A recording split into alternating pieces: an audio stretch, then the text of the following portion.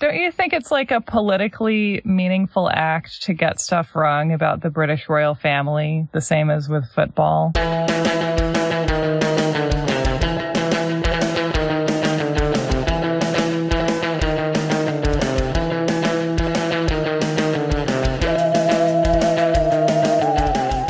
Welcome to You're Wrong About, where we tell you the story behind why your mom cried that day. Oh, that's nice. I think I cried that day too. Everybody cried that day. That day sucked. Well, I was 8 or 9, so I didn't fully get it. I was like, who's this lady? And I'm basically a boomer, so I was in my mid-30s. Yeah. I am Michael Hobbs. I am a reporter for the Huffington Post. I'm Sarah Marshall. I'm working on a book about the Satanic Panic. And if you want to support the show and hear cute bonus episodes, we are on Patreon, and there's lots of other ways to support the show, including buying cute t-shirts. And you can also not support the show, because just existing in the world and breathing air and doing the things you do is pretty great. We're happy you're doing that. Just come hang out. Yeah. And today we are beginning our series on Princess Diana. Yeah. I have like 31 meta comments about this before we start. If you don't stop me, I'm going to talk for like 2 hours before we actually say anything. Well, we could do that. I mean, you seem like, I feel like if I stick a fork in you, you're just going to be like the juiciest and readiest you've ever been. Please fork me if I go too far down paths. I went back and forth about whether or not to do this episode, and I want to talk about it. Huh. Okay. Where do you want to start? So, okay, I started researching for this like 2 weeks ago, and I was reading one of the 2 biographies of her that we're going to dive into this episode. And I kept thinking, there's like so much going on in the world. Everything is on fire literally this time. And here I am reading about basically a love triangle of the 3 most privileged human beings on planet Earth. That's why I want to hear about it. Because on one level, it doesn't matter at all. Yes. Right? Because it's like, it's human life. There's sadness here. Mm-hmm. There's trauma. All of that. It's all real. And yet on another level, it's like, oh my God, none of this matters. These people are having like decisive, dramatic moments of their lives at polo matches, you know? Like, yes. This is a perennial theme in the kind of entertainment humans seek out. And I, for one, am going to sit here in my smoky city listening to you tell me about British royals for the rest of my life if I can figure out how to do it. So, well, this was my journey. I was like, I put down the books. I think I even texted you. I was like, I don't know about this Princess Diana series. And then I sort of kept coming back to them. 'Cause you were like, but I want to know. Yeah. And tell me about the hors d'oeuvres. Yes. I sort of long to care about frivolous bullshit right now. Yeah. And it felt really good to be reading about something so low stakes. Like, it just felt good. And so I sort of felt like maybe there's other people that are feeling like this. Like, I was watching a makeup tutorial the other day, and the person just said very matter-of-factly, so I'm not okay. Uh-huh. That is exactly how I feel. And I spend all of my days now reading about fucking QAnon memes and like sex trafficking of children. And it's actually really nice to read about royal gossip from 25 years ago. I was really hoping to be talking about outfits by now, but I feel like what we're getting at is the idea of how can we reconcile our daily lives with the fact that we're living through an extinction event. Yes. So I feel like the question of how is a human being supposed to be able to reconcile themselves to that reality, to accept that information and to try and do something about it. I feel like that has to be very individual because we haven't really done this before.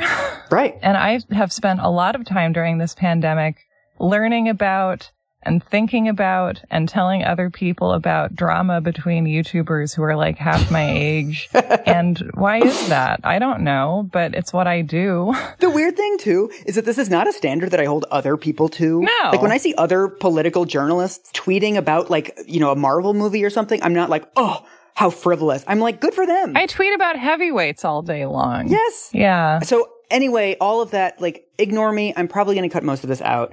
But these are my reasons and, like, my sort of guilt for doing a couple, like, self-care Princess Diana episodes. I would encourage you to keep as much of this in as you can stand, because I feel like this is cathartic for anybody working through the same feelings, which is all of us. And people will agree or disagree with where, with our ultimate conclusions in this. But like, this is what we're going through. Like, this is an unprecedented experience. Like, I, for one, I'm a fan of precedented experience, but does anyone listen to me? No, they do not. You tried, Sarah. You've been trying for years. Keep it precedented, guys. I just think of this show as something that I try and do the best I can with every week based on my interests. And I, for one, am excited about this episode. I want to learn about Princess Diana. Thank you for being nicer to me than I am. That's pretty easy. I could murder you and I would be nicer to you than you are. I warned you that I was going to have a lot of insufferable prefaces to this episode. It's not insufferable. It's just worrying. But the point is, none of us know how to live in circumstances like these, and we're all doing our best. And I, for one, would like to hear about Princess Diana this morning. I'm sorry. So, for the love of God, tell me. So now that we've established that we're not okay, we're going to proceed. I mean, let's talk about Princess Diana. I know you have read some books about her, right? I really haven't. I listened to the beginning of Tina Brown's Princess Diana book. I listened to the audiobook one evening while craft shopping. So I've heard the amount of Diana's life that you can learn about as you drive to a suburban craft store in Pennsylvania and then back to your house. I told you I got as far as her winning the Best Kept Hamster Award. Yes. And then I have my own memories from childhood. But I don't know very much. So neither did I when I was going into this. These episodes are going to be based on two biographies. Andrew Morton's biography of Diana, which is called Diana in Her Own Words, is the only biography of her with which she participated. So he did extensive interviews with her. There's transcripts of the interviews in the book itself. He's now updated it after her death, but it originally came out in 1991. We're going to get to this, but when the book comes out, the book itself is a huge event in her eventual divorce. It's kind of like a salvo in the war between her and the royal family. And she initially claims that she didn't participate in the book. There's all this weird subterfuge that goes on to get her on tape. There's weird things in British libel laws where Morton had to say that Prince Charles and Camilla Parker Bowles had a special friendship. He couldn't actually say that they were having an affair because British libel laws are crazy. A special friendship? Yeah. Wow. Like your mom has with her therapist? Yeah. But anyway, so I started reading this book and it's very detailed. It's got sort of all the timelines in place. He interviews her brother. He interviews her mom. It's very well researched, but it's one of the least insightful books I have ever read. Oh no. It's just like a recitation of events. It's like your kid comes home from school and it's like, and then. Yeah, totally. Yes.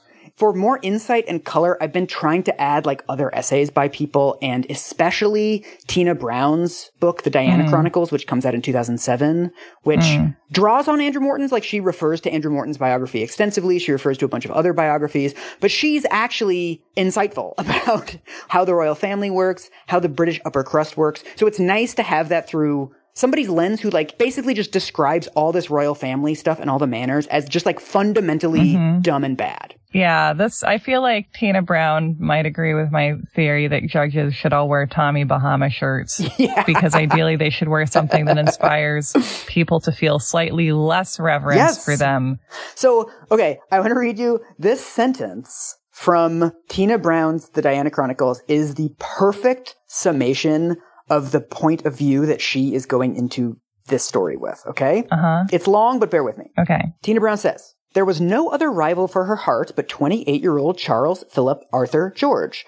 His Royal Highness the Prince of Wales, Earl of Chester, Duke of Cornwall, Earl of Carrick, Baron Renfrew, Lord of the Isles, and Prince and Great Steward of Scotland. Or Arthur, as he likes to be called when he climaxes." Oh, God. That ending really snuck up on me. She stuck it. I mean, I think it's like the perfect blending of all of this royal title bullshit. Like, she knows this stuff, but then it's like, oops, M dash, he's also just like a dude who likes fucking. Yeah. So those are our two main sources. I'm going to try to bring in things from various other sources. I am 100% sure that I'm going to miss stuff. So apologies in advance. But let's do our best and dive in. Yeah. I mean, all of our UK listeners will, I'm sure, know this, but I feel like a lot of our American listeners don't know that, like, this whole thing about Diana being the people's princess, that's much more about her personality than her actual upbringing. Mm-hmm. She was raised, like, her father, it's very Jane Austen. Her father is, like, a noble guy who doesn't have much money, and her mother is from a family that has a lot of money, but they're not noble. Mm-hmm. So her mother's name is Frances. Her father's name is John. He is eventually the Earl something, not the Earl of something, because Earl of is like a lower rank than Earl. Really? So eventually he's Earl Spencer, not Earl of Spencer. See, this is exactly the thing we were referring to 90 seconds ago. Yes. There's also, again, Andrew Morton is just like so deferential to this stuff. He just mentions that the family's fortune, her father's fortune, comes from sheep trading in the 15th century. No need to interrogate that at all. Just like, oh yeah, if you were rich 500 years ago, you're still rich now. No big deal. Her mother is 12 years younger than her father, which is the same age gap that there will eventually be between Diana and Prince Charles. Mm-hmm. This is a lovely quote from Tina Brown that sort of sets the scene for the world that Diana's mother is inhabiting and that Diana will eventually be born into. Okay. She says, British upper-class women of the pre-war generation were tough as old boots, raised in freezing country seats, given a second-class education, always playing second fiddle to their brothers. They cultivated resourcefulness and the ability to live in private worlds. Social activities after marriage revolved around male sporting events. Wives spent their weekends hanging around in the rain at race meets or being left at home all day during shooting parties at which you were still expected to change for lunch, tea, and dinner. It was the not being noticed that shriveled female sympathies. Their aggressive, beaky look comes from years of catering to oblivious men. It's just such a great example of the kind of insight that Tina Brown has and Morton doesn't. Well, and it's like very novelistically hyperbolic too, because obviously not being noticed isn't always going to make you beaky, but like, right. But it's true. Yeah. And it's just, an observation about sort of the emotional emptiness that a marriage of manners apparently fosters, which is relevant to the whole story. And this feeling that the primary value of you as a wife is like your ability to produce sons. Mm-hmm. Basically, what eventually poisons and destroys their marriage is that Frances has a girl and then another girl. She finally produces a son in 1960, but the son, it's not clear what happens, but he dies within 10 hours. And she talks later about how she never got to look at him. They take the boy out and they just whisk him off to some other room. And she only finds out what happens when she sees his death certificate. And it just says extensive malformation. So she never knows what his actual condition was, and she never gets to hold him, right? She never gets any warmth to the son, and it's seen as this great shame of the family, but specifically hers. Yeah. After that, they make her go to all these clinics because, of course, it's the woman's fault that she can't produce a son. She goes to all these fertility doctors.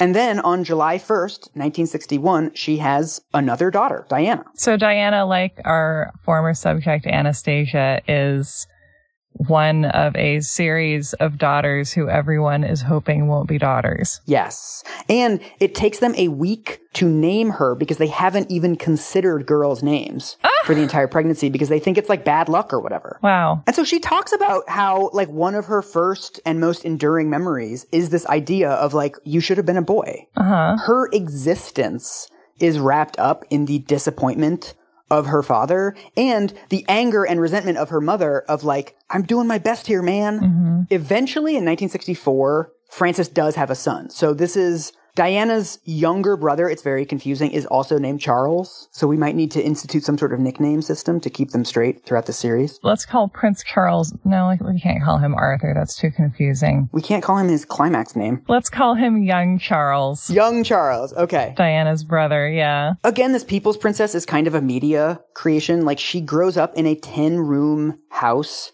with 6 full-time staff. The way that Andrew Morton describes it, he says, it was a childhood where she wanted for nothing materially, but everything emotionally. All of the social mores, all of the sort of rules around parenting at the time are these weird, strict distant formal rules.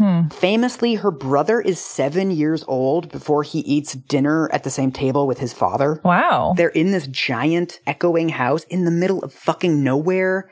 So they're just like alone for a lot of their childhood. Her older sisters are off at boarding school. She becomes really close to her younger brother, but it's basically just like the two of them in this big, cold, drafty house in the middle of nowhere. This is why it's not an ideal system psychologically to get two people married and then be like, great, now you have kids and keep having them until one of them is a boy. Yeah. And then you'll have all these kids and, whatever. I mean, it also seems like this is really getting to her mom. That originally, you know, she marries this guy when she's 18. All of her time is taken up with having kids and this preoccupation with producing a male heir.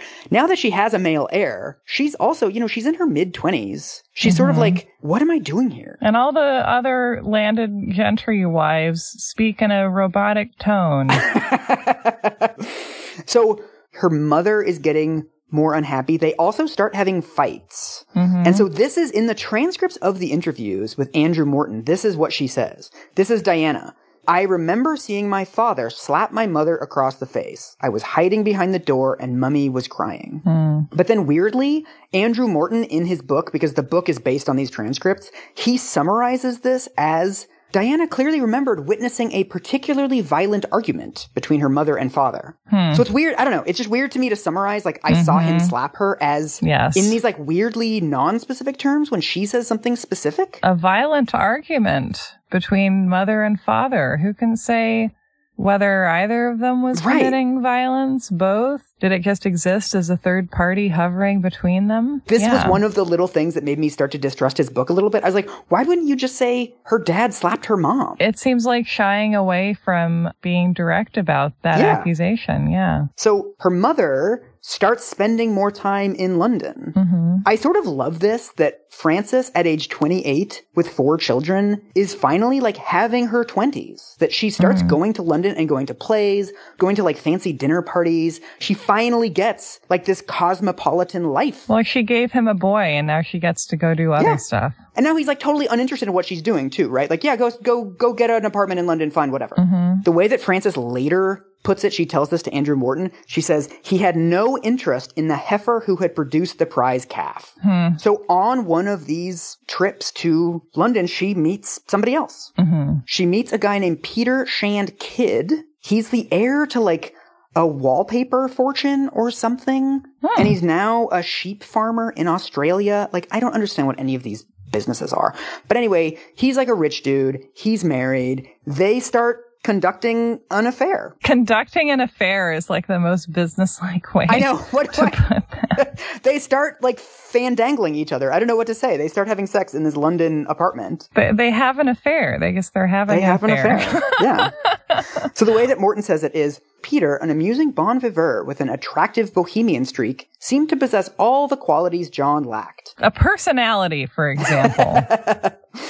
In the exhilaration of their affair, Frances, 11 years his junior, did not notice his bouts of depression and black moods. That would come later. I'm throwing in foreshadowing to make this more literary. So eventually, she leaves him. She takes the kids and moves them off to London. And of course, West London, like the posh part of London, enrolls them in school. And they start seeing their dad on weekends, but mostly they're with her mom. And so Charles now says that this was like Diana's first glimpse of like a relatively normal life. Like what most of us would consider, you know, it's like a 2-bedroom apartment or something like that. She's taking the tube. She's relatively independent. It doesn't seem they have any like live-in staff. So eventually her dad doesn't like this arrangement. He sues her mom for divorce. He insists the kids move back in with him in the middle of nowhere and go to boarding school nearby. Nearby nowhere. Nearby nowhere. And because he's a nobleman and she's not, it's like the divorce is a done deal and he gets custody. It's amazing. Wow. Okay. So it's just like the fancier parent gets the kids. Also, her own mother testifies against her and says that she's an unfit mother. So that didn't help. Oh, God. What are Diana's mother's parents like? Diana's mom's mom is this social striver, and she's friends with the Queen Mother. So throughout her childhood, the royal family is actually like their next door neighbors. but that means like, I don't know, 20 miles away because their estates are so big. But like their nearest neighbor is the sort of the summer house of the royal family. Oh. And so her grandmother is constantly sort of working on getting them closer into the royal family. So they go over to watch their cable. Yeah. They do actually go over there to watch movies and stuff. And water their plants when they're away. Yes. And there's an apocryphal story that may or may not be true of Prince Charles like dropping into their house when he's like 17 and Diana's like 5. Ugh. And like that's officially the first time they meet, but it's not clear like if that happened or if that's misremembered or whatever. Yeah, no. But they're very intertwined with the royal family already. They're not like close or whatever, but it's not totally unusual for them to get invited to various royal parties at this estate. Right. So I am going to show you a family picture. Okay. Okay, so I'm sending you a picture of the family when she moves back in with her dad. So this is her dad and all of the kids. Wow. And she's the one on the right. Huh. I would not have recognized her. Me neither, right? Uh-huh. She has this like very round face. She's got long brown hair. She just like, it's the angle, it's the bangs, it's funny. I guess I just always assumed that she was like a very glamorous little child. She just looks like a regular kid, doesn't she? She's 6 when her mom leaves, and I think she's like 7 or 8 here. What else strikes you about the photo? She has, interestingly, very reserved body language. Everyone else is completely facing the camera. She's halfway turned toward it, sitting sideways on the couch. I also think it's funny how all the kids seem to have these sort of tentative smiles. The kids are like, and then dad is beaming. Yes. I think there are a lot of family pictures like this where the dad is like, look at my cornucopia of children. Like he's got his legs sort of like splayed. Also, like he's showing the bread basket and his kids are all sitting like nervously around them. I mean, that's kind of a metaphor for what happens in the next couple of years where her dad is like, everything's going fine. I'm like doing it. I'm like a single dad. Everything's great. And just has no idea what any of his kids need. So it's pretty typical in these sort of like royal, like sad royal kid stories to have like a nanny that they rely on, right? Like this like sort of motherish figure, somebody who becomes a mothering figure, this like longtime nanny. But for whatever reason, Diana has these nannies that like swap out every 6 months or a year. Is there a college intern program like at Disney World?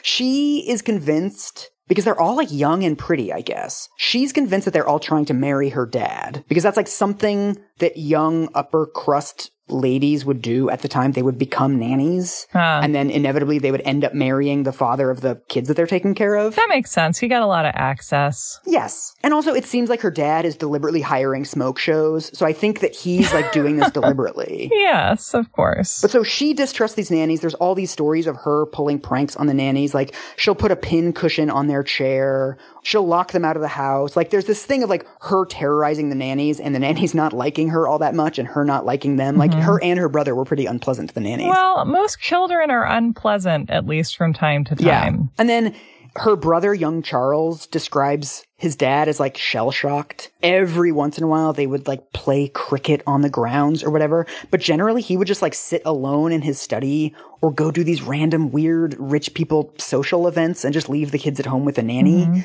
Even though he's like trying to be a good dad, he fought for them in court, right, to get custody. He's not like doing anything with them. Like he doesn't seem to have any idea what children actually need at this point in their lives.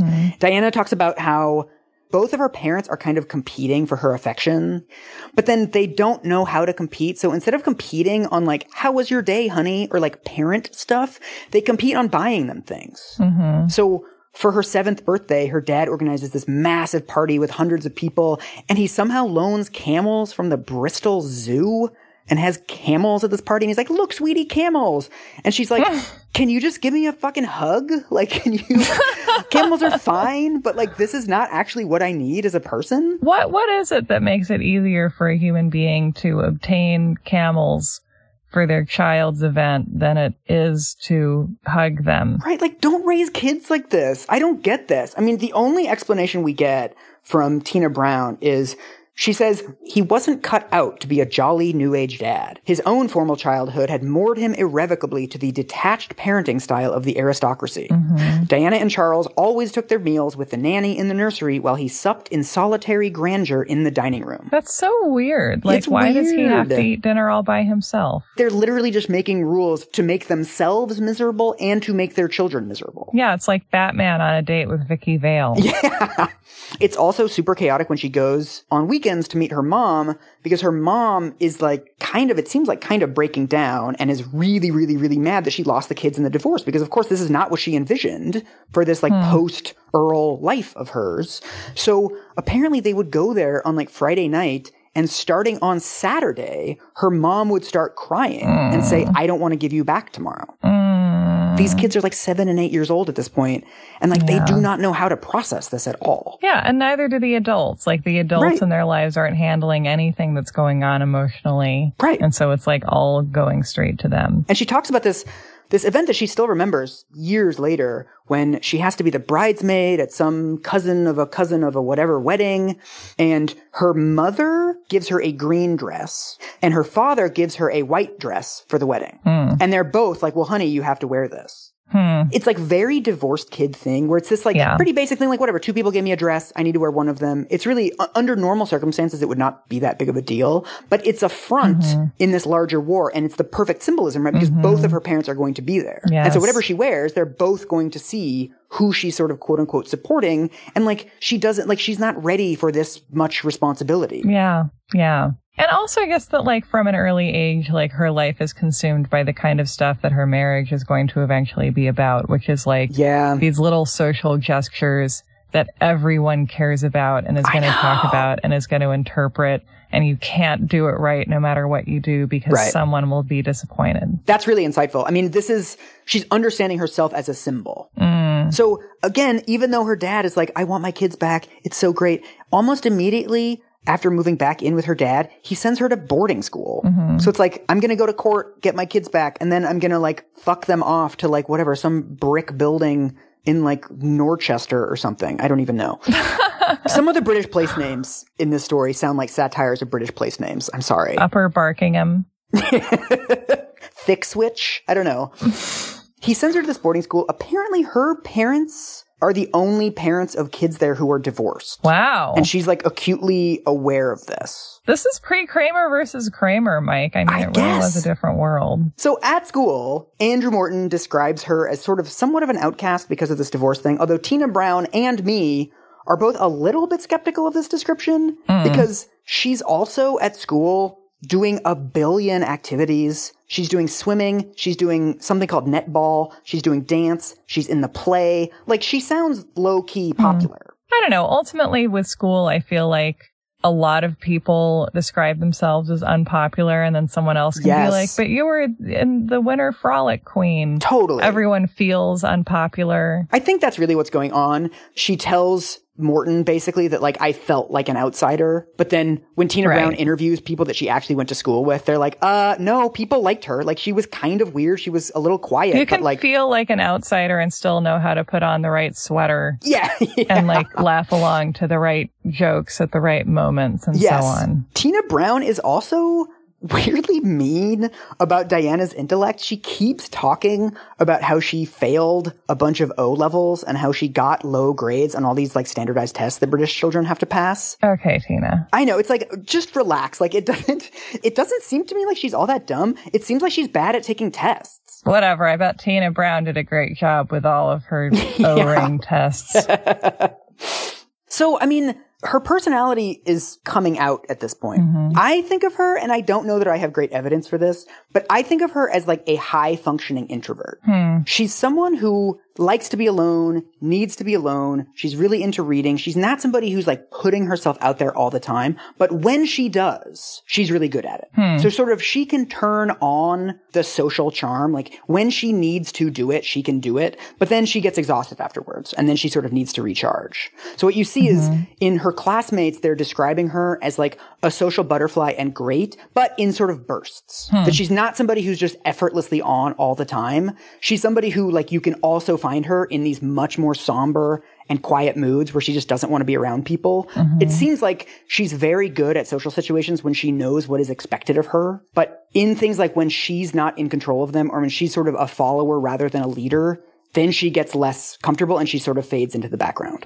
So the other thing that happens at this time is for the first time, she starts doing charity work. So this obviously will become extremely relevant later, but there's some sort of field trip at her school where they take the kids to a mental institution. Everyone who was around at this time says that Diana is a natural. She does the thing immediately where she goes down on her hands and knees to get her face on the same level as everybody who's there, like immediately just connects with people. So one of the nurses who works there says that she hears like laughter booming through the halls for the first time in days, like as soon as Diana gets there. I mean, it kind of comes back to what you were saying the other day, that every kid is gifted, right? That we should think of every child as gifted, but like finding out what their gift is. This is her superpower, that she can connect with anybody and make them feel really comfortable and not look down on. Which I can see being a product of her own insecurity fostering lifestyle. Like if she's an insecure person, then that can give her the gift of like a genuine sense of equality with everyone that she meets. Right. So this is what Tina Brown says about Diana's empathy. She says, Diana made her warmth available to anyone, regardless of race, creed, or nationality. An invisible thread of kindliness drew her to people who expected the least and needed the most. The distinguished historian Paul Johnson believes that Diana's empathy was a unique gift. She thought she knew nothing and was very stupid, he told me. Although she didn't know much, she had something that very few people possess. She had extraordinary intuition and could see people who were nice and be warm to them and sympathize with them. Very few people compare to what she had. This is actually something, I mean, I think that her insecurity about her intellect might be in there too. A lot of people say that like when they meet Diana, she'll within the first couple minutes be like, oh, you know, I'm too thick to understand all that. But like she has this sort of this self-deprecating thing that she thinks of herself as kind of dumb, and she thinks that this is the way that she can excel at something. It's also an interesting thing that she is actually very competitive, and her sisters are good at fucking everything, and her brother's like a super genius. Like he ends up going to Oxford or Cambridge or one of those. And this is like something that she's good at. Everything else that she does, like dancing, piano, whatever, it's like, oh, your sister's better than this, but you're like pretty good, right? Everything else in her life, she's second best at. And so being nice to people and connecting with people, it doesn't just give her a sense of self-esteem, but it's like the one thing that she has that she is the best at. And so Tina Brown concludes this saying, when Diana did leave her own world for the hospital ward or the homeless shelter, it was never royal condescension. In her last interview before her death, she told Le Monde, I'm much closer to the people at the bottom than the people at the top. It never occurred to Diana or anyone else at the time that this empathy could be as powerful a force as intellect.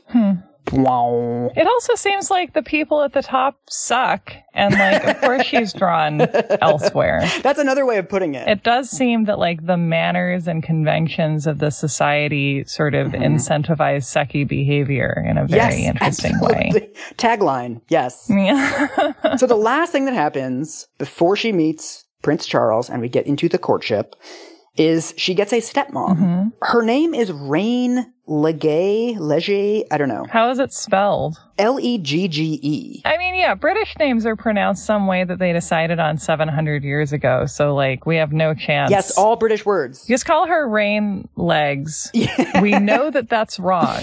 Yes. And we're agreeing that we know it's wrong. And if we try and say something that sounds right, it'll be wrong also. Yes. So her dad meets Rain Legs, who is sort of like a tragic figure. People think of her as like really tacky and just sort of off a little bit. Like one of the details in Tina Brown's book is that they're having a pool party and, you know, it's a bunch of kids. It's like 11 in the morning. Everybody's playing around. They're in their swimming suits. They've got like sock and boppers or whatever. And Rain Legs shows up in a ball gown, like a Morticia Addams ball gown. It's like, it's just everything is a little bit off about her. She's like too formal and too informal at the same time. But Diana's father seems to be wild about her. He's like, I'm a posh old man, and this is an overly posh lady. One of the details from Andrew Morton's book, he says, Christmas at Althorpe with Rain Spencer in charge was a bizarre comedy. She presided over the present opening like an officious timekeeper. The children were only allowed to open the present she indicated, and only after she had looked at her watch to give the go-ahead to tear the paper off. What? That's so weird. But it's like, there's so many weird little things like this where it's like, she's applying these rules, but the rules don't make any sense. Like, she understands that being fancy is like having rules about arbitrary stuff. So she just like does that.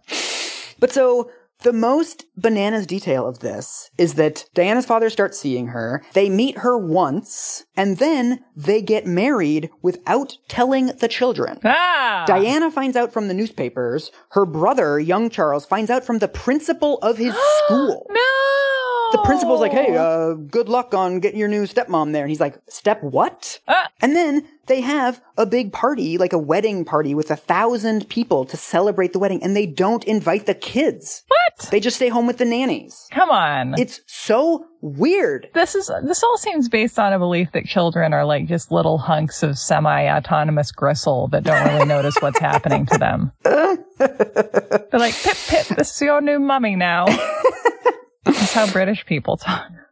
So in the sort of the sad outcome of this is that they're livid at their father, but they also take a lot of their anger out on Rain herself. Yeah. And so Diana loathes Rain Legs. It's also like, yeah, how can you expect a child to not conflate the injustice she rightfully feels about how this woman was introduced into her life with her feelings for the woman herself, right? Like, you are screwing your wife by bringing her into your children's lives this way. Oh, yeah. He just isn't thinking anything through. Like, he's never putting his children's emotional experiences in his calculation. Do you think in his brain there's just like a Shetland pony munching hay?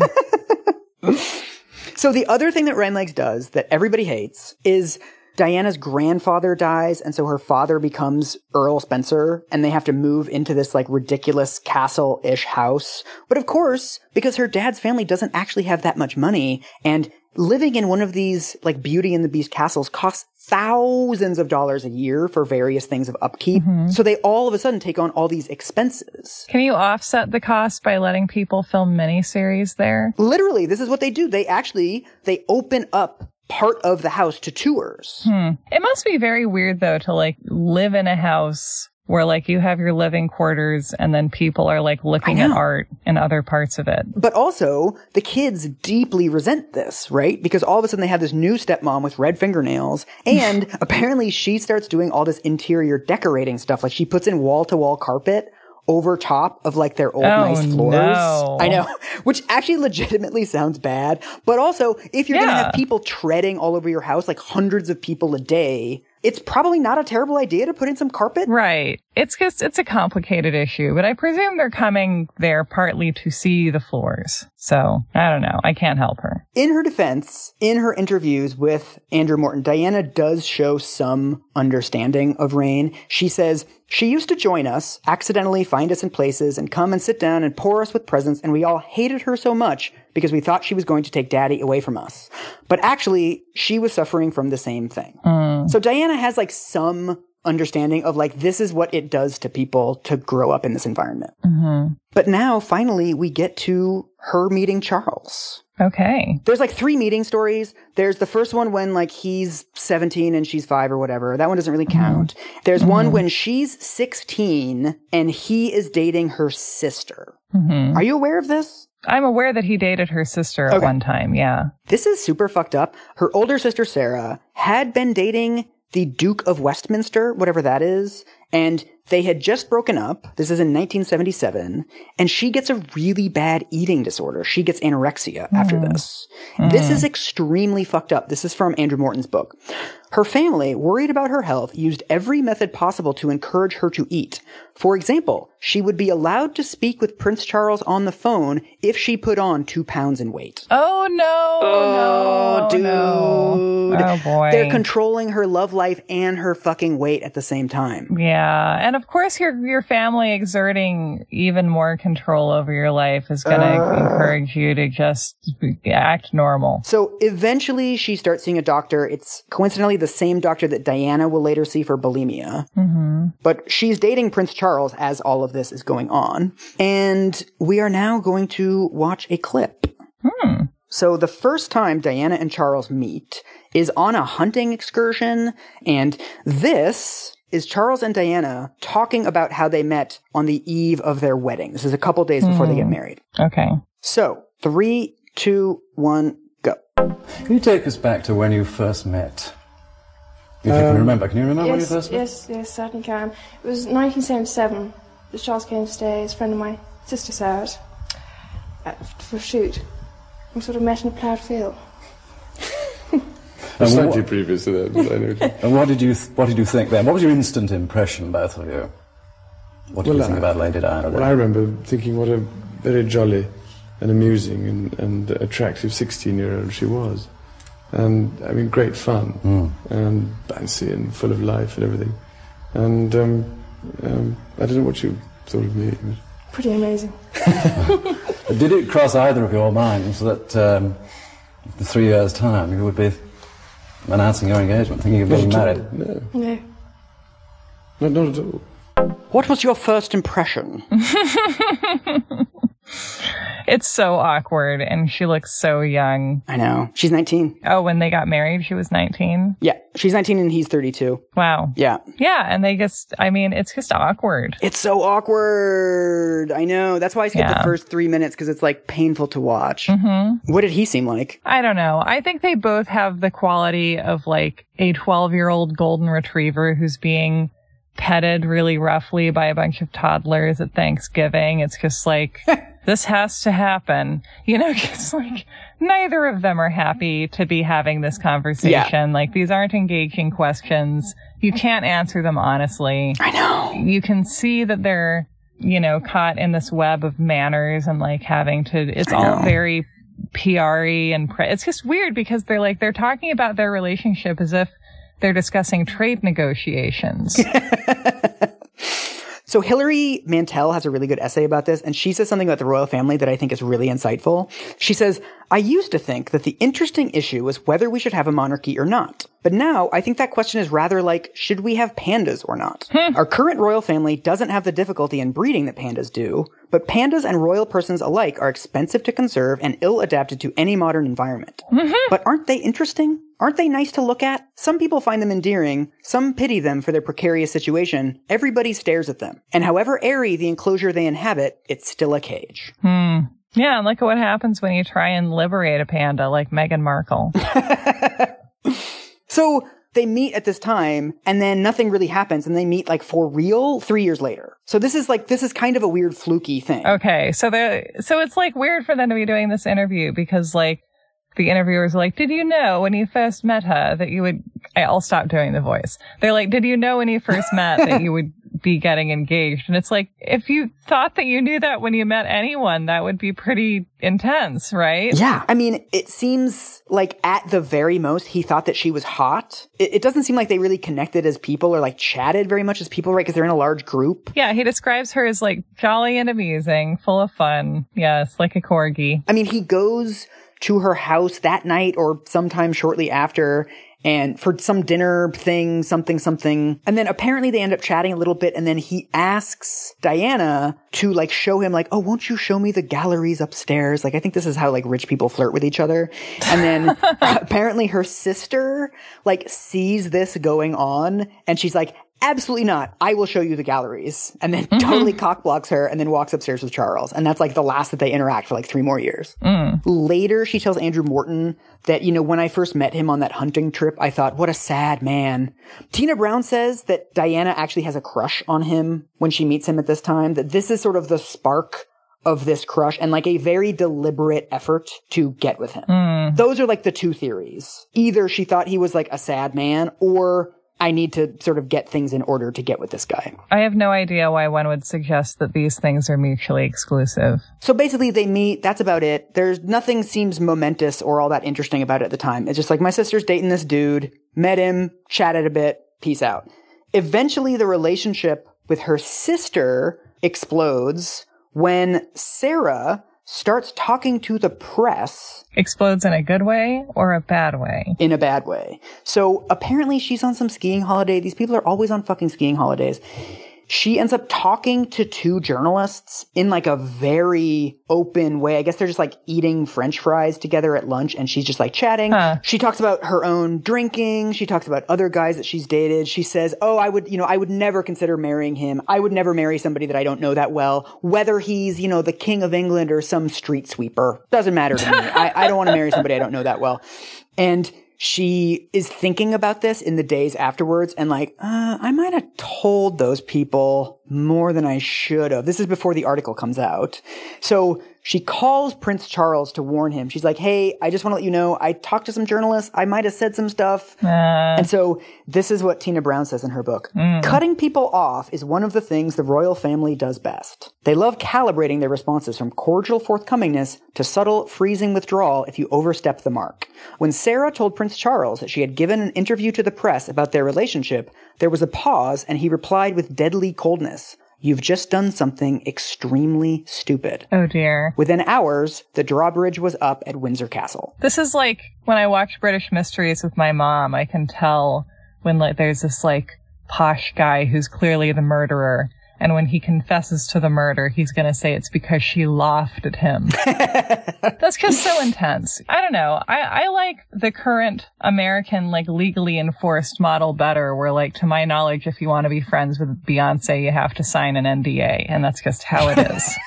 Be clear about it up front, and then we don't have to have scenes later. So Diana moves on with her life.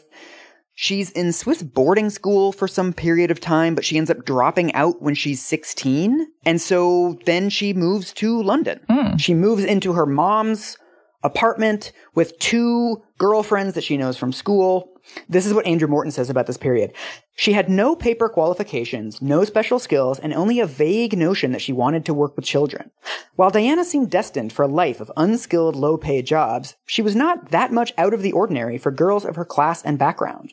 Aristocratic families traditionally invested more thought and effort into educating boys than girls. There was a tacit assumption that after rounding off their formal education with a cookery or arts course, daughters would join their well-bred friends on the marriage market. Of course. So, as many other people of her social class do, she ends up doing odd jobs. She signs up for a temp employment agency. She ends up working as a waitress. She starts nannying for this random kid of like an American-British couple. Her sister hires her to clean her apartment, which is like a fucked up older sister thing to do. She pays her £1 an hour. I sort of like this description. This is from Andrew Morton's book. He says, her London life was sedate, almost mundane. She didn't smoke and never drank, preferring to spend her free time reading, watching television, visiting friends, or going out for supper in modern bistros. Disco Die has only ever existed in the minds of headline writers. In reality, Diana was a loner by inclination and habit. Maybe she was listening to disco alone. I'm glad she had a nice little introvert life for a minute there. Yeah. The only other sort of noteworthy thing now is she takes a cooking course. Again, this was like something that upper crust kids did. And this pissed me off. Andrew Morton in his book says, often the glutton in Diana got the better of her, and she was frequently told off for dipping her fingers into pans filled with gooey sauces. She completed the course a few pounds heavier and clutching a diploma for her efforts. Clutching. It's like, fuck you. This is somebody who struggled with bulimia for years. Like, don't talk about the glutton in Diana. Also, it's just like, it's normal for your weight to fluctuate. Yes. And it's normal to taste stuff in a cooking class. Yes. Everybody relax. Yeah. And it's just like, it's seizing on an excuse to stigmatize someone for the very thing that they tortured themselves about while they were alive, and which is a made-up problem. So, like, yeah, it's a confusing choice in what seems to have been, like, a very kind biography, or at least one that was trying to be. Right. Because everything else in the book, he's so generous to her. And weight is the only issue where it's like, oh, no, I can still be kind of shitty to her about this. It's like the only place where, like, his tabloid journalist past gets the better of him. But anyway, now that I'm all worked up. Like Dixie Carter and Designing Women. It's wonderful. It's like pull starting an ATV. You're just like, ooh, oh, it's coming. Yep. Yep. I love it. Keep going. The other thing that happens at this time is she starts teaching ballet. She gets a job at a dance studio on Brompton Road. Oh. According to Andrew Morton, she gets in a skiing accident, something tendons, something, and she can't do it anymore.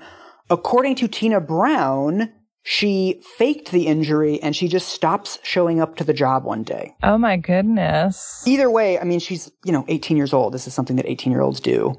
So she gets this big old apartment that her parents buy for her. She moves in with 2 of her friends. And she describes this as the happiest she will ever be.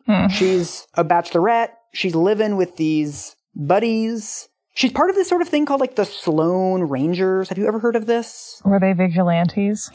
Unfortunately not. Sloane Square is a really posh part of London.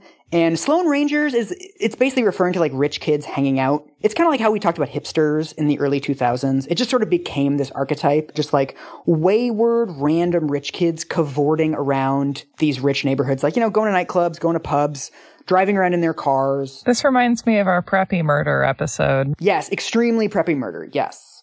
There's also this lovely anecdote. This was from Andrew Morton's book. Diana kept a low profile in the apartment. She put herself in charge of cleanup duty and was known to rise before the meal was finished to clear the table rather than endure the sight of dirty dishes.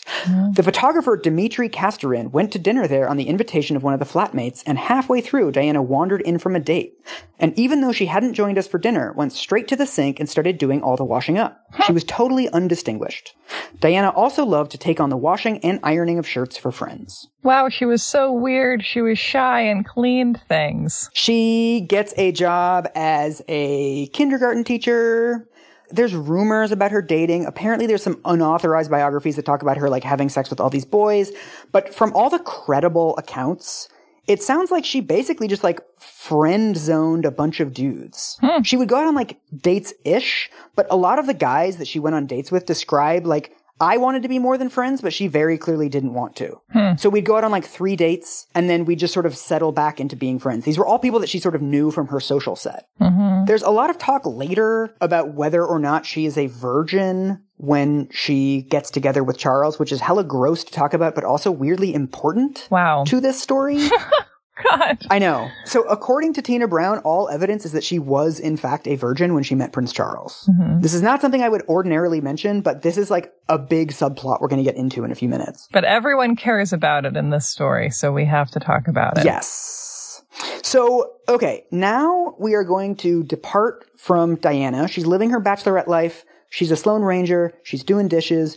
We're going to zoom out from London, and we're going to zoom into, well, a different part of London where Prince Charles is. Okay. So tell me what you know about Prince Charles. We're going to do like a little Prince Charles interlude. Oh, boy. Okay. Prince Charles is the son of Queen Elizabeth and that guy. Philip. He is in love with Camilla Parker Bowles, I believe, before he marries Diana. Yes. And I don't know. I don't really know what his personality is. I guess know about like his marital history and that he's kind of the villain in the Diana story along with the media. I don't know. I know that he's never come off well in a single story I've heard about him. But yeah, I feel like I don't really know that much. So, I mean, he has kind of a similar upbringing to Diana, but everything is supercharged. So the wealth obviously is supercharged. The sense of duty and rules is also supercharged.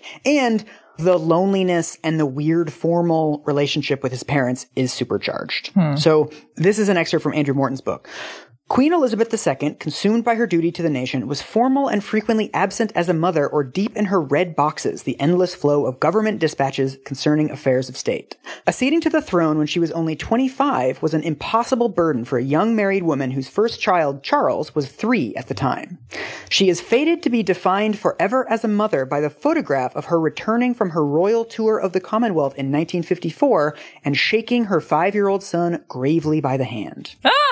Oh, no. Oh, no. Yeah. 5-year-olds weren't meant to shake hands. This is just not good. But it seems like his mother is like this very distant figure. It doesn't seem like she's cruel, but she's just aloof. Yeah, you don't have to be cruel to give someone a complicated childhood. Yes. And then his father is like this military guy who like wants to raise him with these like weird masculine military values. Like he's raised by this like very harsh Germanic family. Does he like insist on cold quarters for the children? Like that seems like a very fancy British person thing for everyone to be cold all the time. This is what there was an essay in the New Yorker by Adam Gopnik about this in 2017, where he says, Prince Charles's mother, who he would later describe as not indifferent as much as detached, worried that he was a slow developer.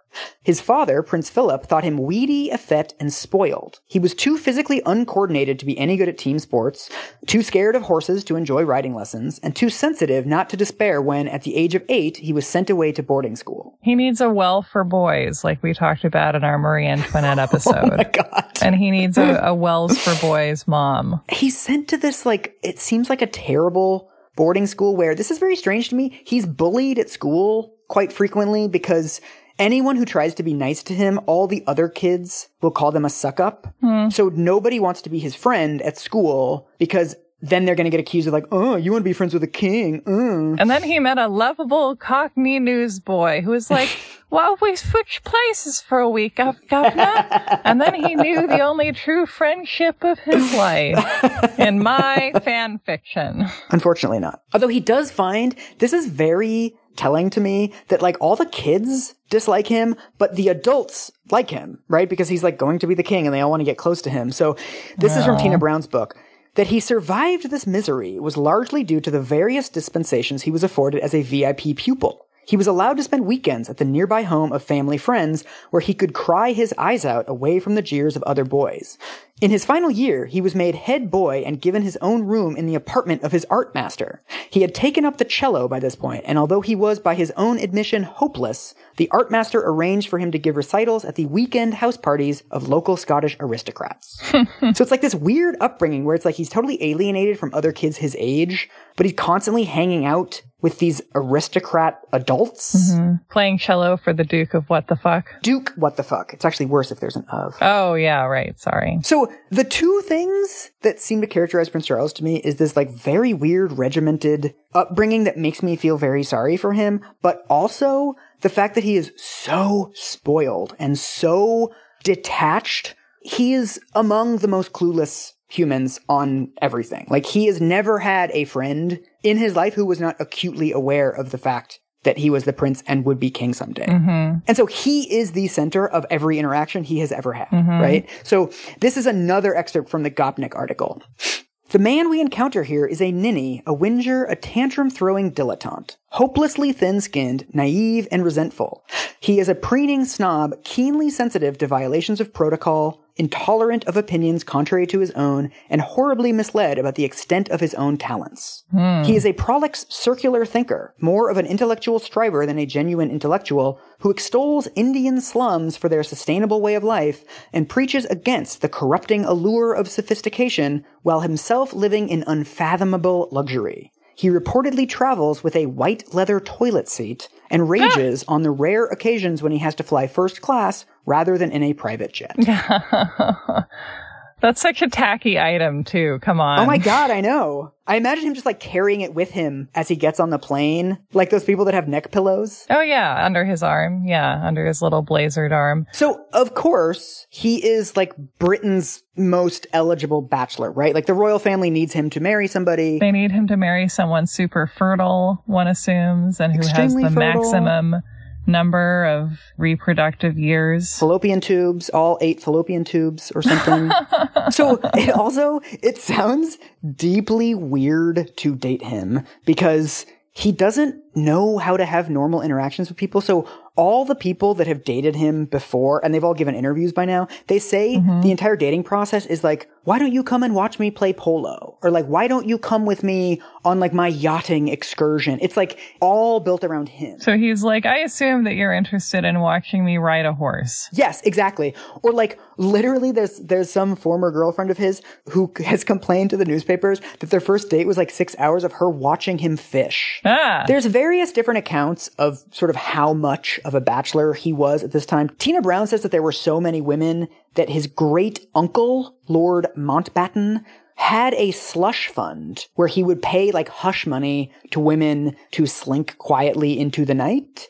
Although according to a biography of him that came out in 2017, this was mostly the royal family concocting this for the press. Right. To make it seem like he was this like playboy and he's like playing the field when actually he was kind of diffident and awkward and wasn't that interested in all of these conquests. Right. So apparently one of the ways that he gets around this is he sleeps with a lot of married women. Interesting. The British tabloids are at once so salacious but also so naive. They wouldn't hassle married women that he was seen publicly with because they're like, oh, they must just be friends because she's married. Oh my God, really? Yeah, apparently. Wow. And also, all of the speculation about his love life is leading up to like who's going to be the future queen. If somebody's already married, they're not going to be the future queen because either they have to divorce their partner or they're just friends. That's interesting. So the first girl that it appears he ever gets like truly madly smitten with is Camilla Parker Bowles. Oh my goodness, that's amazing. Yes. What do you know about her? Oh, I just know that they're the same age and that I feel like it was understood by the British public during Charles and Diana's marriage that he was really in love with Camilla Parker Bowles, that they couldn't be together, they couldn't get married. And then when they finally did get married a few years ago, it was just like, well, finally. Yeah. It was like a love match facing off against manners and air making requirements, and that this is really kind of the start of the whole story, that like they can't be together for some reason. Yeah. So Camilla is, she's 2 years older than him. This is a description of her from a Guardian article that I found. She was the oldest child of Major Bruce Shand, a wine merchant, and Rosalind Cubitt, whose family once developed most of London's Belgravia. She attended Dumbrell School, Sussex, and Queensgate in South Kensington, where she is remembered for climbing onto the roof for cigarettes. She emerged with 1 O-level and a talent for fencing. She has never needed to work because of a £500,000 inheritance from the Cubitt family. Milla, as she was known, was a regular tomboy with an extrovert personality. She was the focus of attention, not because she was dazzlingly beautiful, but because she was so bright and bubbly. She wasn't going to be a movie star, but she was always very smart and very well turned out. Everyone who describes Camilla Parker Bowles feels the need to talk about her looks. I think she looks fine. Yeah. I mean, I guess compared to Diana, like, we all look like shit, but it's like every description of her, they have to mention that, like, she's not conventionally attractive in some way, but like she's perfectly lovely. You know, the phrase conventionally attractive is one that every time I use it, I feel weird. And I feel like what we're naming more specifically with that is like marketably attractive. Like here's a form of attractiveness that has reliably earned money in like the last 50 years in America or Britain, basically, I guess. Yeah. It doesn't even mean that like most people do or don't find something sexually appealing or whatever we're trying to describe. It just means that it sells Pepsi. Right. And also, Charles likes her. Like, everyone is lovely to people who find them lovely. Like, it's a completely subjective distinction, and it's clear that Charles really likes her. I've had a crush on Walter Matthau for, like, longer than I care to admit. It's fine. Everyone has their feelings. Camilla has, like, sort of a rushed, sloppy, irritated, and alive kind of quality. This is from Tina Brown's book. Camilla was English countryside through and through. She never cared about clothes or makeup or shopping. She came from the grubby knickers school of British grooming, with static flying hedgerow hair and fingernails used to rooting around in the vegetable garden. She pulled her appearance together only when she rode to hounds, showing off her whip-cracking mastery of the sport in tight jodhpurs, frothing white stock, and elegant black net snood. I don't know what any of those words mean. The woman had jodhpurs. She doesn't need anything else. Marie Helvin, the Hawaiian model who dated Camilla's brother, remembers Camilla's earthy appeal at country weekends. She used to come in these big muddy boots with her hair all blown around and good skin, and she just looked great somehow. So clearly there's like a real magnetism there. Oh yeah, and it's also worth pointing out that I think the classiest thing you can do is be kind of a hot mess express. Yeah. Because by communicating that you don't care, you're indicating that you have the privilege to not need to care. Right. And that is always like the fanciest possible thing you can do. And also, apparently one of the things that he likes about her is that she's not really deferential to him. She's not like in awe of him the way that like everybody else is. Oh yeah. Okay. Of course. He's like, oh, Camilla, call me Charlie again. Yeah. So the myth of their romance is that they met in 1972 when she saw him at a polo match. And you just know that this is fake, but the story is that she walks up to him and introduces herself with the line, "Hello, my great-grandmother was the mistress of your great-grandfather. How about it?" Which is like a really fucking good line, but I feel like people do not walk up to each other and say good lines. You feel like it's been sweetened in the retelling. Like maybe it was like kind of a good line when she said it. No, I mean, I feel like most people when they meet, they're like, "How's your day been?" Or like, "I think it's going to rain." Or like, we say boring things to each other at first. Ooh, is that shrimp? Yes. Yeah. But so apparently they had actually met a year or 18 months earlier at the home of a common friend named Lucia Santa Cruz. They sat next to each other. She was like not sucking up to him and he liked her and they laughed at the same stuff. And so they started talking on the phone. So by the time this polo match, whatever zinger story happens, they've already been in each other's orbit for a while.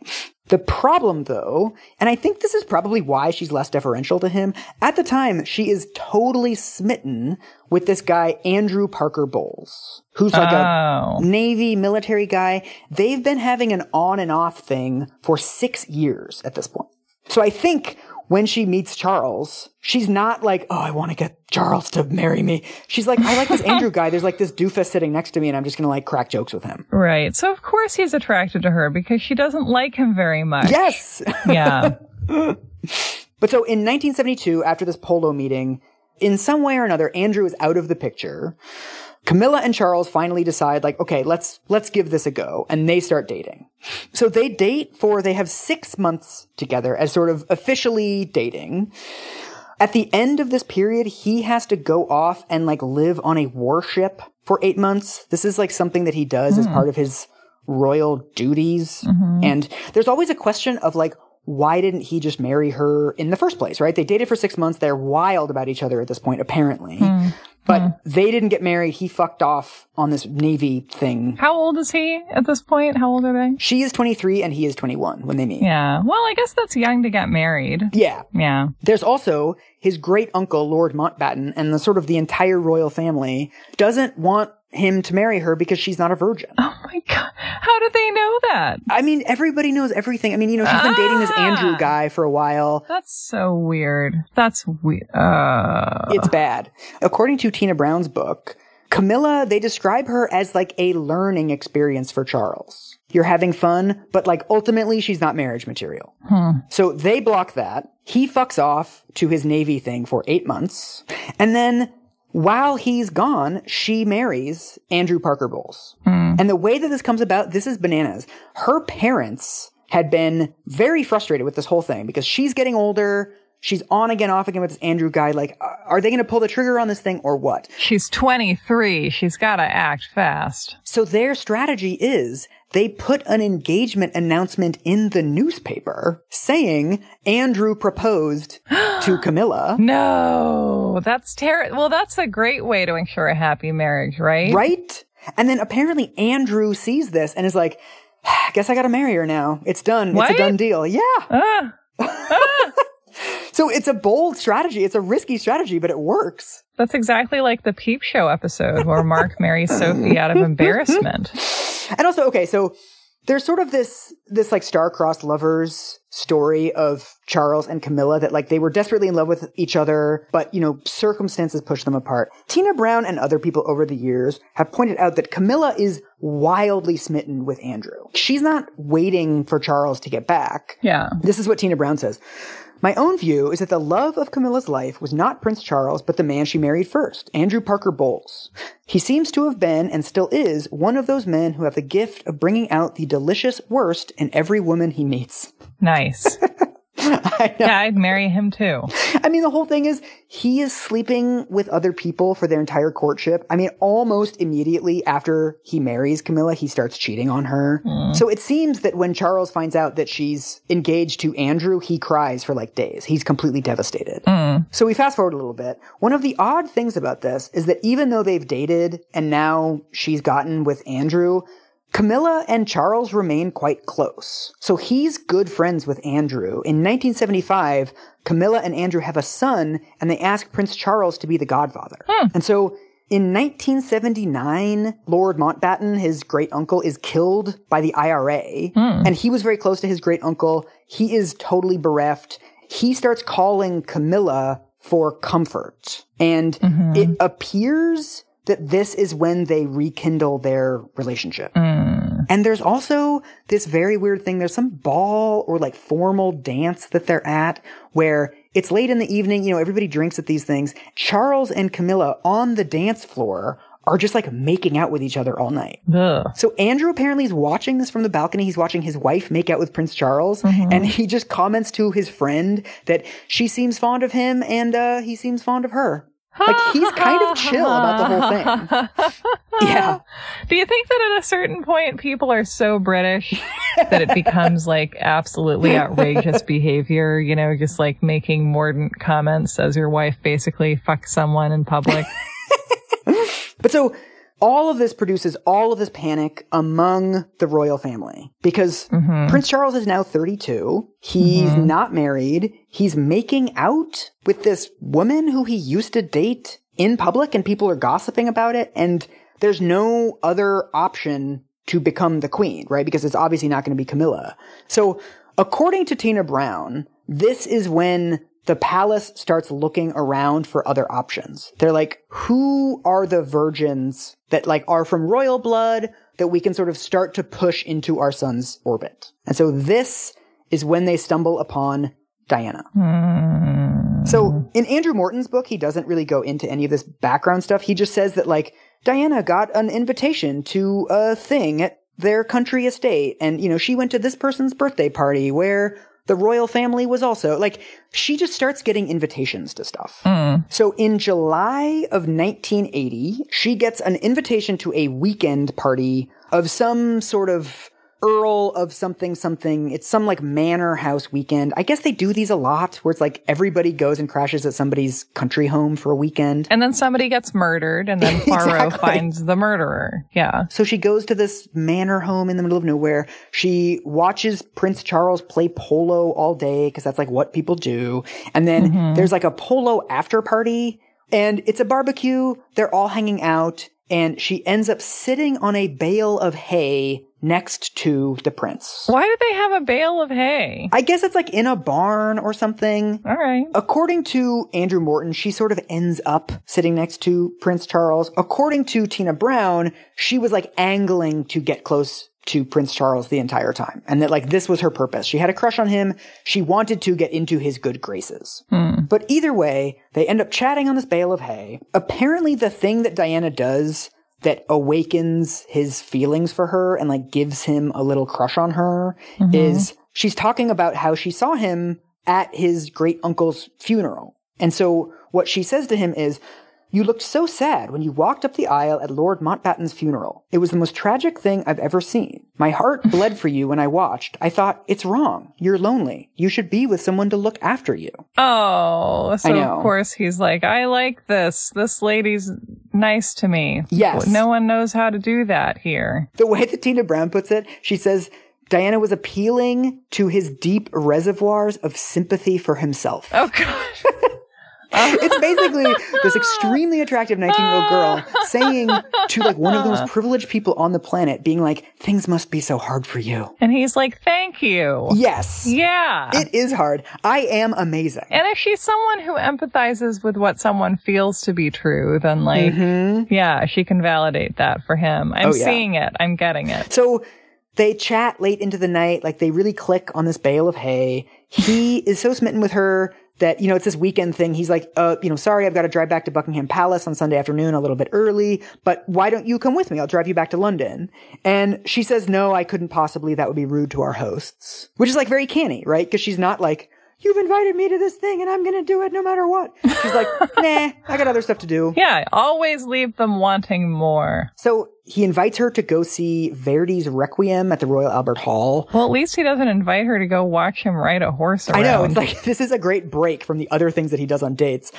It's also, this is one of the weirdest fucking things about their courtship. They only meet 13 times. Ooh. And most of those times, they're not alone with each other. Huh. So even at this date where they go to the Royal Albert Hall together, her grandmother comes along as a chaperone. Can you imagine dating somebody and like a lot of the time you spend with them, your grandma is there? No, I cannot. The whole thing is weird. Also, another detail that everybody always repeats about this is that she does not call him Charles until after the engagement. She calls him Sir for the entire courtship. Oh my God. It's so weird. Wow. Also, he only tells her about their date at the Royal Albert Hall 20 minutes before the car comes to pick her up because again, they're not like talking on the phone about logistics, like, oh, what are you doing Wednesday? Oh, that doesn't work for me. Everything is through like his footmen. So he like writes a formal letter to the staff at Buckingham Palace of like, I wish to see Lady Diana. And then there's all this logistics that has to take place. So by the time she finds out,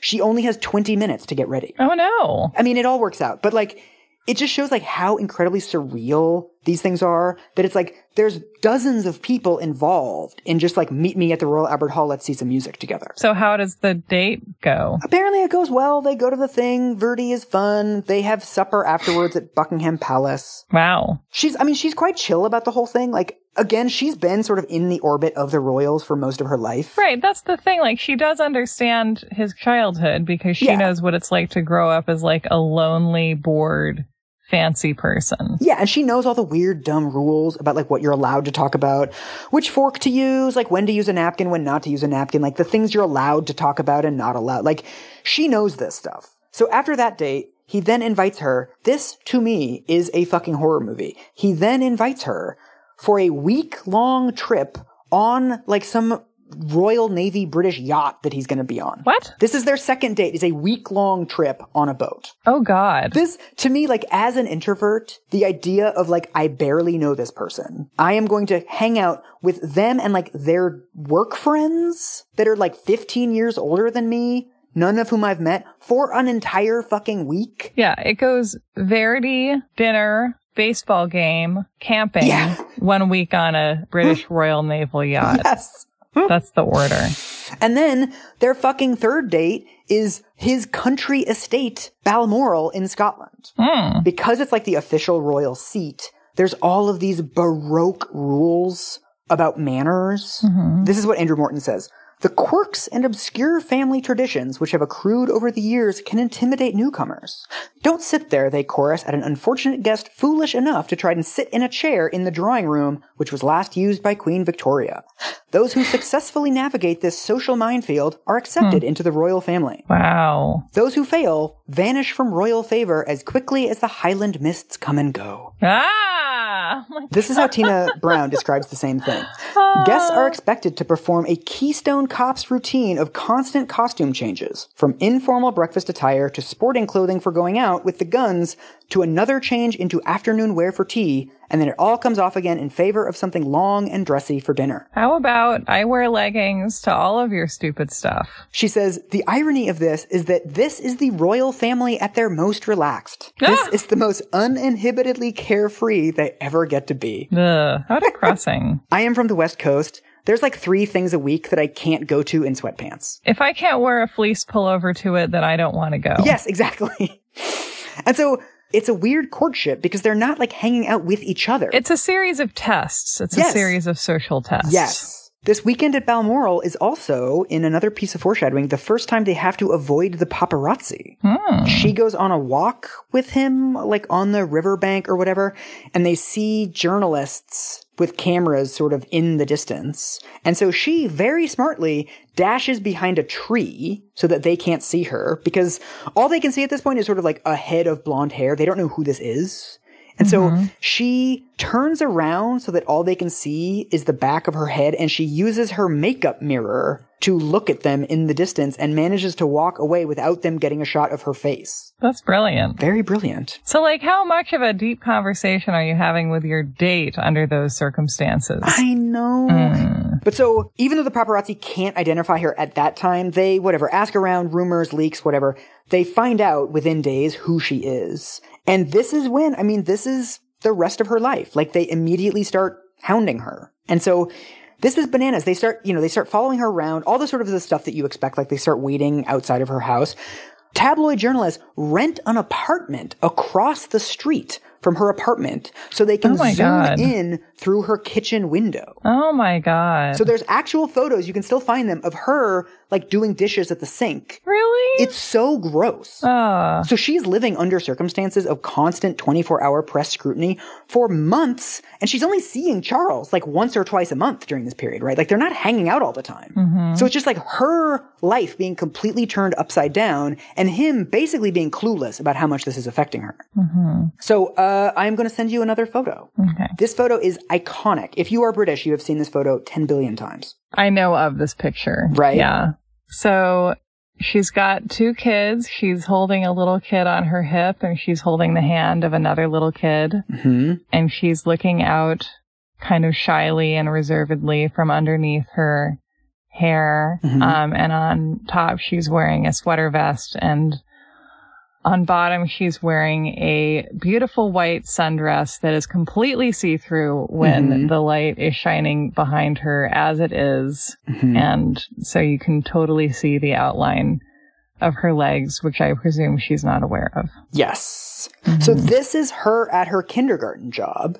At the time, there are so many paparazzi hounding the kindergarten that she comes out and says, look, if I give you a photo, will you go away for the rest of the day? And they agree. And so they go into the yard. She's got these adorable kindergartners with her, and she doesn't realize that the sun is behind her. And so they take this photo, which is now iconic, where her legs look amazing. Like, everything looks amazing. Oh, yeah, of course. And so, of course, this is like a massive tabloid story. Like, this picture is iconic for a reason, right? Breaking news. Woman has legs. This is also in the parade of red flags that this courtship is. Apparently, when Prince Charles finds out, he says, I knew your legs were good, but I didn't realize they were that spectacular, ... And did you really have to show them to everybody? Not great. So you assume that she was like, I think I'll show everyone my legs today. Mm-hmm. Do the old see-through legs trick, I will. I mean, I do understand that there's a level at which she truly doesn't know what it's like to not grow up with this level of scrutiny, but like, it's weird. It sucks. Yeah. It feels like no one wants to acknowledge that it's terrible and that they're asking her to like sign on to this terrible way of life. Terrible so the way of answer is life. to be like, it's not terrible. You're terrible. Yeah. There's also, I wanted to throw the book across the room. Apparently there's a point where they're chatting on the phone and he fucking talks to her about how Camilla is struggling because there's 3 photographers outside of her house. He's like, oh, it's been a really rough week on Camilla. She's got 3 photographers. And apparently Diana thinks but doesn't say there are 32 at my house. One for every year you've been alive, Princey. Right. At one point, she asks Buckingham Palace, she's like, can you help me with this? Like, can you do anything for me? Like, help me with cars or like help me with decoys for them or something? And they refuse to help her because like she's just some random person. So she talks in the transcripts of the Andrew Morton interviews how she would, she has to look composed, right? You can't give the paparazzi anything. And so as soon as she would get home, she would just like sit in a corner and cry because she just like didn't know how to deal with it.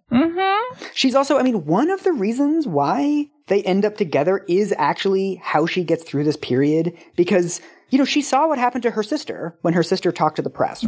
So she's very good with the press. She won't give them like any insight into her, right? She'll make it seem as if she's giving them access while keeping anything that would be in any way out of the ordinary out of the press. They also, of course, start looking into her background. They interview everybody she's ever dated. The vetting that she goes through is like, it's like what we would experience as like a presidential candidate now. Like of this 19-year-old girl, everyone who's ever like served her coffee at a coffee shop is getting interviewed by tabloid journalists. And another thing the royal family really likes is that they don't find anything. All of the men that she's dated have been like, yeah, I liked her, but it never went anywhere. So she passes through the machine. Yeah. And so the royal family is looking at this and is like, the press likes her. She's beautiful. She appears to be a virgin. Like, she doesn't appear to have had a serious relationship with anybody else. There's nothing in her past. Like, they're not getting anything from the tabloids. And so she starts to look like a really good candidate to the royal family. It's so fucking weird. I'm also thinking of how, like, mostly I think of, if you, like, need a virgin, it's because you're in a horror movie and you need someone to read an incantation. Yes. The only sort of hitch is there's at one point a rumor that she was snuck onto the royal train, which is exactly what it sounds like, and that she and Charles had some sort of like overnight tryst, which appears to actually be true. Like, there was a rumor for years that it was actually Camilla who was snuck into his train, but it appears that it actually was Diana, but it's the most non-scoop. That she had sex with the man she was eventually going to marry, like, pretty soon. Yeah, that she's dating. Like, she's an adult and she's dating somebody and they're having sex. Stop the presses. That woman that has legs, she had sex also. Sex and legs. But what's amazing is that even though this appears to be true, the royal family and Diana both vehemently deny it, and the royal family actually threatens to sue the newspaper that prints it. And like publicly, like they publicly come out with a letter like, this is slanderous, how dare you print that we had sex in the royal train, because they have to preserve this idea that she's a virgin. You have to maintain the integrity of the vessel. Yes. This is Tina Brown sort of summing up the courtship. See if you can count how many red flags there are. Okay. She had never had a real boyfriend before, and so had no yardstick with which to compare Charles's behavior. During their bizarre courtship, she was his willing puppy who came to heel when he whistled. It was no more than he expected. As the Prince of Wales, he was used to being the center of attention and the focus of flattery and praise. He aroused her mothering instincts. When she came back from a date with the prince, she would be full of sympathy for him, uttering phrases like, they work him too hard, or it's appalling the way they push him around. In her eyes, he was a sad, lonely man who needed looking after. It's Jane Eyre in Rochester. It's like this horrible older man who's like, you are pure and young and I can see your legs. I know. And you're like, I think this is going to go well. And at every level, it's just like, think this through, you guys. Like, she's never had a boyfriend before. Her first boyfriend is the fucking Prince of Wales. She has no standards for how she expects to be treated. Yeah. She's going into something that it's going to be very difficult to get out of. Right.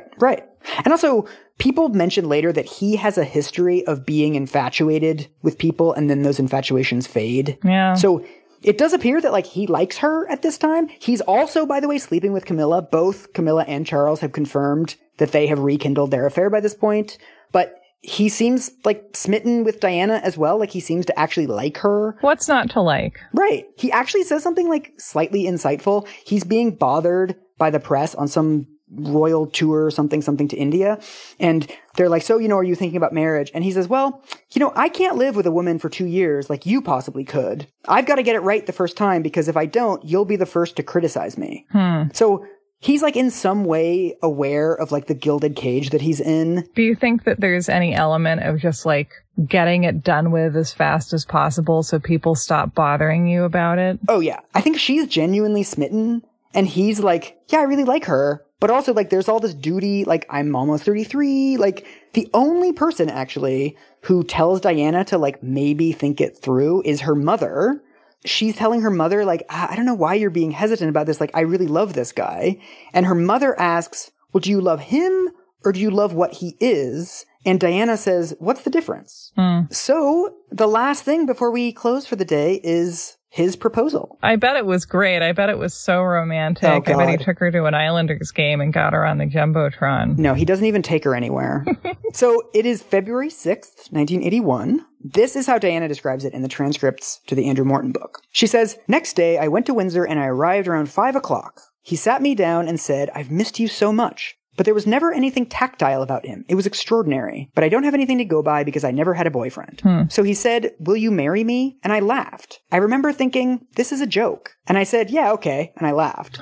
He was deadly serious. He said, you do realize that one day you will be queen. And a voice said to me inside, you won't be queen, but you'll have a tough role. So I thought, okay. And I said, yes. I said, I love you so much. I love you so much. And he said, whatever love means.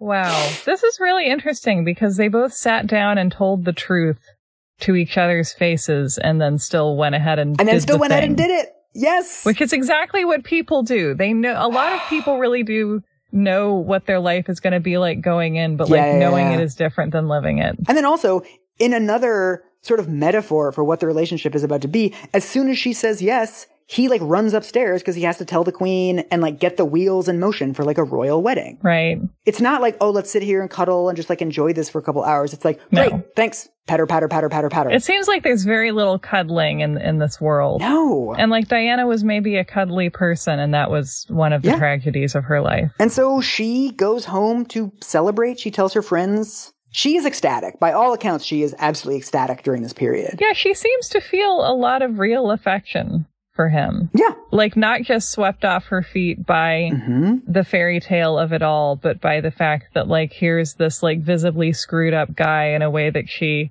perhaps understands, and perhaps what she doesn't understand is her ability to affect that. I mean, it's your first boyfriend. Yeah, like, everyone has a bad boy first boyfriend, and you're like, I'm gonna fix you. You know, that's just classic. She's just having she's caught her Taylor Swift feelings. I know, that's the thing. Like, as someone also with like, I'm gonna fix you type instincts, the only way to learn that you have those instincts is to just have a couple relationships where it goes badly. That aren't with the Prince of Wales. Yeah, exactly.